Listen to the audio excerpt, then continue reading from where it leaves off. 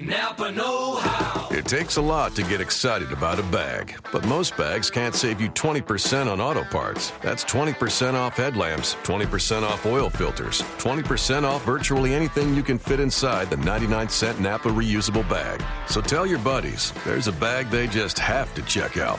Quality parts, helpful people. That's Napa know-how. Napa know-how. At participating Napa Auto Parts stores while supplies last. Minimum 3 items. Exclusions apply. Offer ends 10/31/17.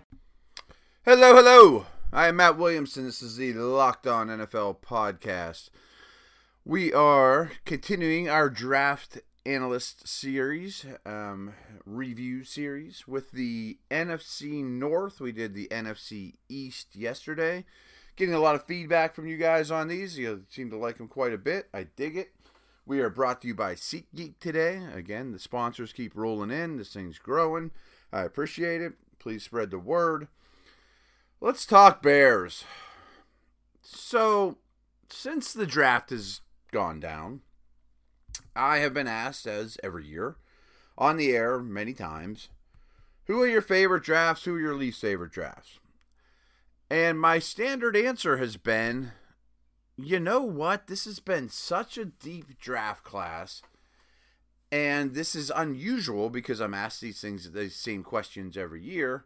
Usually I have 5, 6, 7 teams where I say, man, I didn't agree with their approach, or they took some guys too early, or didn't address the needs they should have. Or this year, I've really had a difficult time coming up with teams that I disagree with the way they handled the draft, except for the Bears. And I know they're the easy target, and everybody in the world is killing them because they gave up those couple thirds and mid-round picks to move up only one spot, and John Lynch fleeced them, and that doesn't bother me all that much. You know, I mean, if Mitchell Trubisky is a franchise quarterback, nobody's going to remember or care about those things.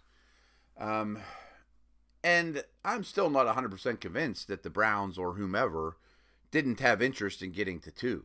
I don't know that it's a fact that the Bears were bidding against themselves. So they got insurance. They got insurance for a guy that they love in Mitchell Trubisky. Where I differ is I just don't love Mitchell Trubisky. And so in a draft that's all about Mitchell Trubisky, if you love him and you think he's the next Andrew Luck or Carson Wentz, then this is a great draft. I don't think he's anywhere close to those guys for many reasons. One of which is we only saw a 1-year starter, and I didn't love how he finished the season. The second half of the season, I didn't think he was as good as the first. I don't think he's a great passer. I think his accuracy is okay, not great. I don't see a trait that blows you away. I'm not sure that Mike Glennon's not better. You know, I mean, even 2 years from now. And I'm interested to see what happens to Glennon. So, I mean, that's that. I mean, what else am I going to tell you? I don't think Mitchell Trubisky's close to being a top 5 type of draft pick. You know, that if it were me, I would have sat at 3 and I would have taken Jamal Adams. And I would have attacked this secondary. Well, in the 4th round, they got Eddie Jackson, a safety. I hear his knee is still a big problem, but I like the player. He's probably a 2nd-round talent. But, you know, they only had 5 picks in this draft, a 1st, a 2nd, 2 4ths, and a 5th. And when you look at it, who's going to help them this year? Probably no one. I mean, and that includes Adam Shaheen, who I'm rooting for. You know, I went to Pitt Johnstown, for you that guys don't know. It's a branch campus at the University of Pittsburgh in Johnstown. Very different than Pitt. I could have went to Pitt, but I went to Johnstown. It's kind of out in the woods. And we've had 2 NFL guys now. And Adam Shaheen, Carlton Hasselrig was the other. He was a great wrestler, and he went to the Steelers as an offensive lineman. And we don't have a football program. That should be noted, I guess, in this equation. But anyway, Shaheen went to UPJ as a basketball player, decided to transfer to Ashland to give football a shot, and dominated at the very low-level competition. So I like him. I mean, he's a giant person that could probably stand to lose 10 or 15. But tight ends rarely contribute now anyways. His learning curve has to be gigantic. Jackson, the third-round pick, is still injured. I mean, Cohen, the running back, might see the field in some scat back type situations, but it's going to be Jordan Howard all the time. And they do have some other backs of note already. And Jordan Morgan's another tiny school dude from Kutztown, which is close to around here too. Is a PA school, a guard, which they don't need guards. So, if I'm wrong about Trubisky, the Bears hit a home run. If the whole draft is about the one dude and it's your franchise quarterback and he's a 12-year starter and goes to 6 or 7 Pro Bowls, then this was a great draft. I just think this was the draft I liked the least in the entire league. And most of it's because I just don't believe in Trubisky. I don't know how else to say it. I mentioned our buddies at SeatGeek. They're sponsoring the show today, as they do once a week, every week. They're the best. SeatGeek is the smartest, easiest way to find tickets for the football games or hockey games. I almost went to the Penn game last night, and they look terrible, and I'm grumpy, and there's that. So Game 7 is upon us. I don't like our chances in Washington. But anyway, SeatGeek is the smartest, easiest way to find tickets for the games you want to see up close and in person this season. You can also do concerts and stand up. We're still thinking about going to see Chris Rock in a week or two. There's nothing like being in the stadium for the biggest plays of the year, and with SeatGeek, it's never been easier to get the guaranteed seats you want for a great value. I now have the SeatGeek app on my phone, and it's by far the easiest way I've found to shop for tickets. I can be anywhere, and with just a few taps, I can instantly find seats for this weekend or any game this season, baseball, hockey, whatever. With SeatGeek, you always get the best deal on every ticket because SeatGeek Prices compares for you by searching multiple ticket sites. Prices can vary depending on where you shop, but SeatGeek will always find you the lowest available price. And SeatGeek wants to help you get the most bang for your buck. That's why every ticket on SeatGeek is given a grade based on its value. You'll immediately see, much like the draft, you'll immediately see any underpriced seats and be able to find the best deals that fit your budget. Plus, every ticket you buy on SeatGeek is backed by their 100% guarantee, so you can shop for tickets on SeatGeek with confidence. Best of all, you guys all get $20 off your first SeatGeek purchase, and this is what you do. You download the SeatGeek app. Boom, nothing to it. Go to the settings tab and click add a promo code. Boom, nothing to it. Enter the promo code LONFL, as in Locked On NFL. SeatGeek will send you $20 in the mail after you made your first ticket purchase. Download the SeatGeek app and enter the promo code LONFL now. So let's go to Detroit. Detroit had first, a second, a third, 2 fourths, a fifth, 2 sixths, and a seventh. So they're bringing quite a lot of new blood. I didn't love their draft either. I mean, I guess the answer to my question of what draft do you like least, the Lions might be second on the list, second to last. And that's not a knock on Jared Davis at all. That's a fine pick. It's a chalk pick. It's a double. They absolutely need a defensive leader, an every down second level player. They need everything on defense, frankly. And I think he'll fit fine. I don't think he'll be a bust. I don't think he's going to be Ray Lewis. I think he'll be a quality player that plays a lot of snaps, and assuming, he stays healthy and helps right away, I'm cool with that pick. That is absolutely a B. It's a double. It's good work. Then they go back to Florida in the second round and take Teez Tabor, who plays like a first rounder and tests like an undrafted free agent corner. And in this scheme that plays a lot of zone, that probably works. Still at 53, being on the small side and very much on the slow side worries me. He's going to probably play opposite Slay, who I like a lot. I don't know if Tabor will play some slot or not. That's a good question. I'm just kind of thinking that one right now. But they certainly need a corner. His tape is good. Big school, should come in and help immediately. Again, I'm kind of lukewarm on that one. Kenny Golladay from Northern Illinois, I didn't know a ton about before this. I mean, he's a smaller school guy, didn't have a lot of buzz. And I thought this was very high for him. But he has size and he has speed. And overall, the Lions receivers lack that combination. So okay.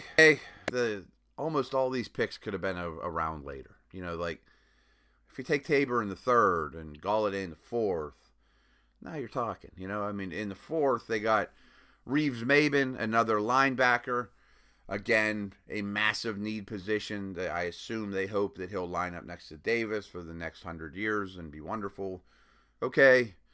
Michael Roberts from Toledo is a bigger, heavier tight end, a touchdown machine in the MAC, a very different body type, skill set than Eric Ebron. Okay. I don't have a problem with that. But you've made 5 picks and you haven't addressed your pass rush.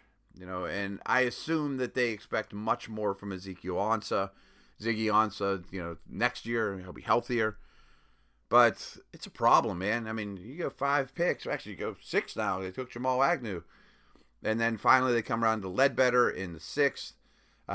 Kaya in the 6th as well. I didn't expect him to fall that far. Some of these quarterbacks fell more than I thought, to be very honest. Dobbs and Peterman and Kaya all the way to the 6th round. Maybe he develops into a number 2. Really needs to work on being able to handle pressure. He does not deal with pressure well at all. So overall, I'm not enthused with the Lions. I'm not enthused with either one of these drafts we've talked about thus far. Now, a draft I certainly liked more than the first 2 is the Green Bay Packers. And they brought in 10 players. Traded out of the first round for the first pick in day 2, which I think would be a fun pick to own. I would think you get a lot of offers over the course of the night before you make, all day before you pick. And ended up with Kevin King, who I think is a steal at 33. Well, let's combine these two. With their own second round pick, they took Josh Jones, a very size, speed, striker, safety. And Kevin King's a king-size cornerback that tested really well, including the change of directions, 3-cone. He's not a big stiff at all. So why is that important for the Packers? Well, first of all, we saw what happened when, at the end of last season, where they had depleted corner play. And you saw Gunter act as their number 1 corner in the Sam Shields role against Julio and Dez and Odell to finish the year, and that's a problem. That this system, Dom Capers' system, blitzes a lot, puts a lot of stress on their defensive backs, especially their corners. They play a lot of man. They got to have quality players there. Ted Thompson's not going to go out and sign Stephon Gilmore. So they've drafted him. In 2015, they drafted Randall and Rollins back-to-back. Clinton Dix is a first-round pick, who I think is going to be a star. Wrote an article about that recently. But to get King at 33 and Jones at 61, Jones doesn't have a clear path to playing time. Burnett is a very good player. I mentioned who I think is great. But maybe there's more big nickel situations, or Jones takes over for Burnett and saves some money in the near future. King, I would think, is an instant starter.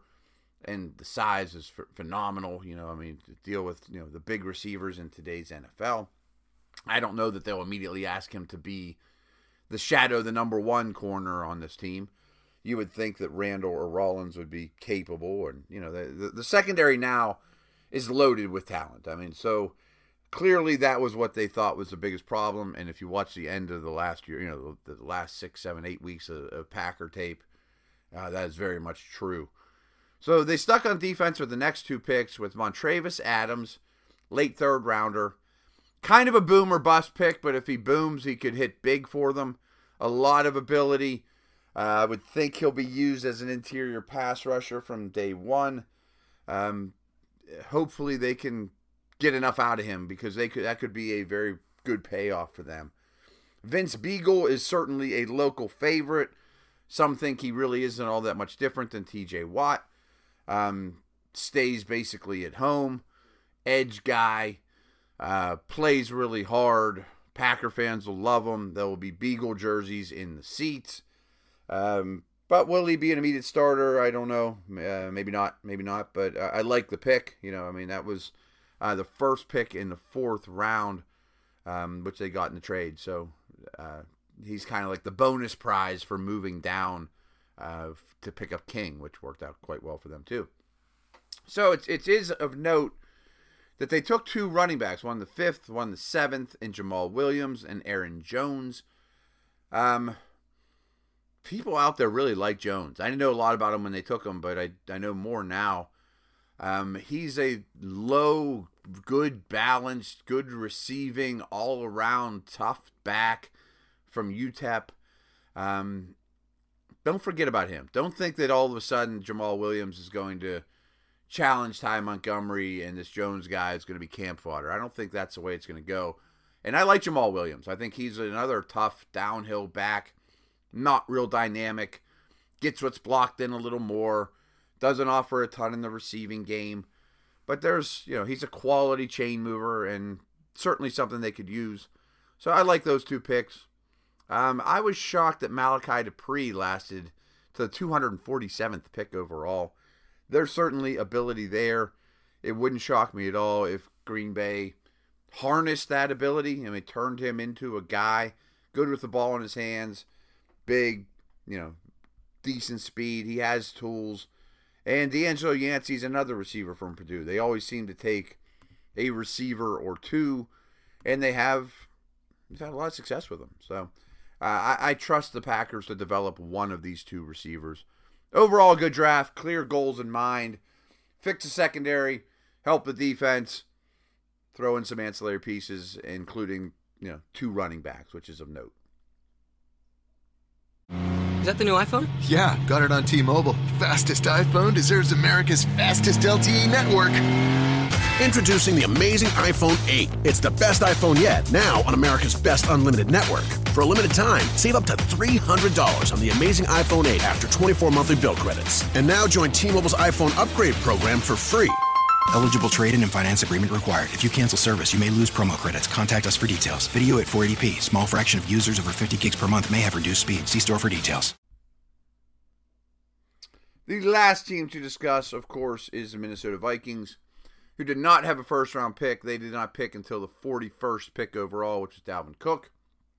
First off, many of you might not agree with me, but the Sam Bradford trade was a success for the Vikings. Teddy Bridgewater may never play again, and frankly, I don't think he's as good as Bradford, period. I thought Bradford, behind a 0 offensive line, performed pretty well. If they can boost to that line, which it looks like they have, and maybe get him a little more vertical, I think Sam Bradford's a top 20 quarterback, and those guys don't grow on trees. They cost you first-round picks. This is a good deal for the Vikes. Bradford will keep them competitive, hopefully with a strong running game now on Cook's shoulders and a great defense, which I think will return to being a great defense. I like the Cook fit here. By all accounts, the worry, getting him out of Miami was important, from a character standpoint and who he's running with. That doesn't mean he can't bring his boys up to Minnesota, but I bet the social scene in inner city Miami and is a little different than Minneapolis. Just a hunch, and the weather might be a little different too. That's a concern with him. His combine was bad for, what he shows on tape. He struggles in protection and he can fumble some, so that might take him a while to get on the field. But boy, is his tape good. That he's way better to me than Murray or McKinnon. He's the every down guy. He may quickly become the foundation of the offense if he is what we think and apparently they think he can be. A lot of touches in his future. Catching, receiving as well, dump offs. Probably never going to be a real sophisticated wide receiver route type of receiving back. But I would think a lot of screens, a lot of quick hitting stuff to him. I like this pickup a lot. I think he's going to help out quite a bit. He could be rookie of the year. I'm not sure it's my pick, but I think he could come in and be really good for these guys. My favorite pick of the draft, though, was getting Elflein with the 70th pick overall.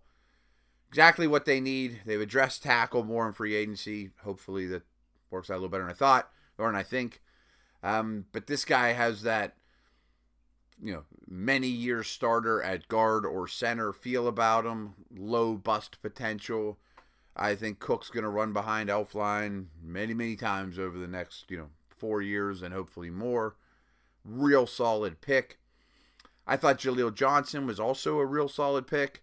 Unfortunately, this is probably brought on by Sharif Floyd's condition, and is he ever going to see the field again? Where does he stand? That's sad. But Johnson is a two-way defensive tackle. He's not just a plugger. He's not just a penetrator. He can stand to get a little stronger, from what I understand. But another quality player that I think will help now and for several years to come. A nice contributor that you pick up in the 4th round.